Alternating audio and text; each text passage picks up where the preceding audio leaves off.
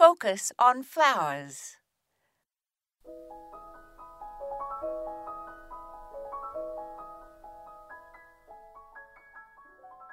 If you want to minimize work in the garden, you can try to plant perennials that don't like to be disturbed and never have to be divided.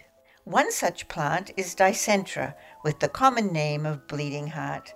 Most bleeding hearts prefer part shade, especially during hot summers, and they should be planted in the spring to give them the best start in life, which is what every plant and also every person deserves.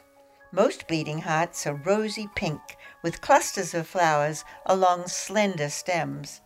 They're usually long blooming with arching sprays of flowers and lacy blue-green leaves.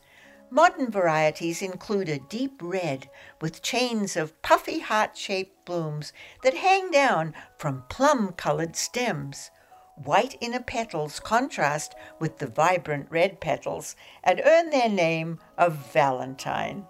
Another spectacular new bleeding heart is called Gold Heart because the foliage on this variety is a radiant gold that shows off the dangling pink and white blooms to perfection.